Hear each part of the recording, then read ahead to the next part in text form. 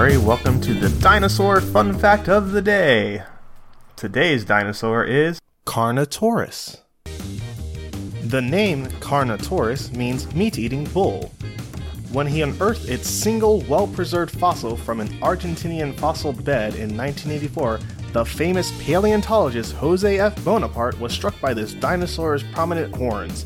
He eventually bestowed the name Carnotaurus, or meat-eating bull, on his discovery, one of the rare instances in which a dinosaur has been named after a mammal. Another example is Hippodraco, which means the horse dragon, a genus of ornithopod. Carnotaurus had shorter arms than the T-Rex.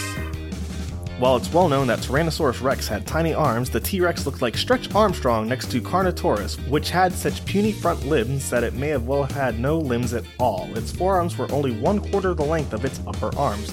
Somewhat making up for this deficit, Carnotaurus was equipped with unusually long, sleek, powerful legs, which may have made it one of the fastest theropods in its 2,000-pound weight class.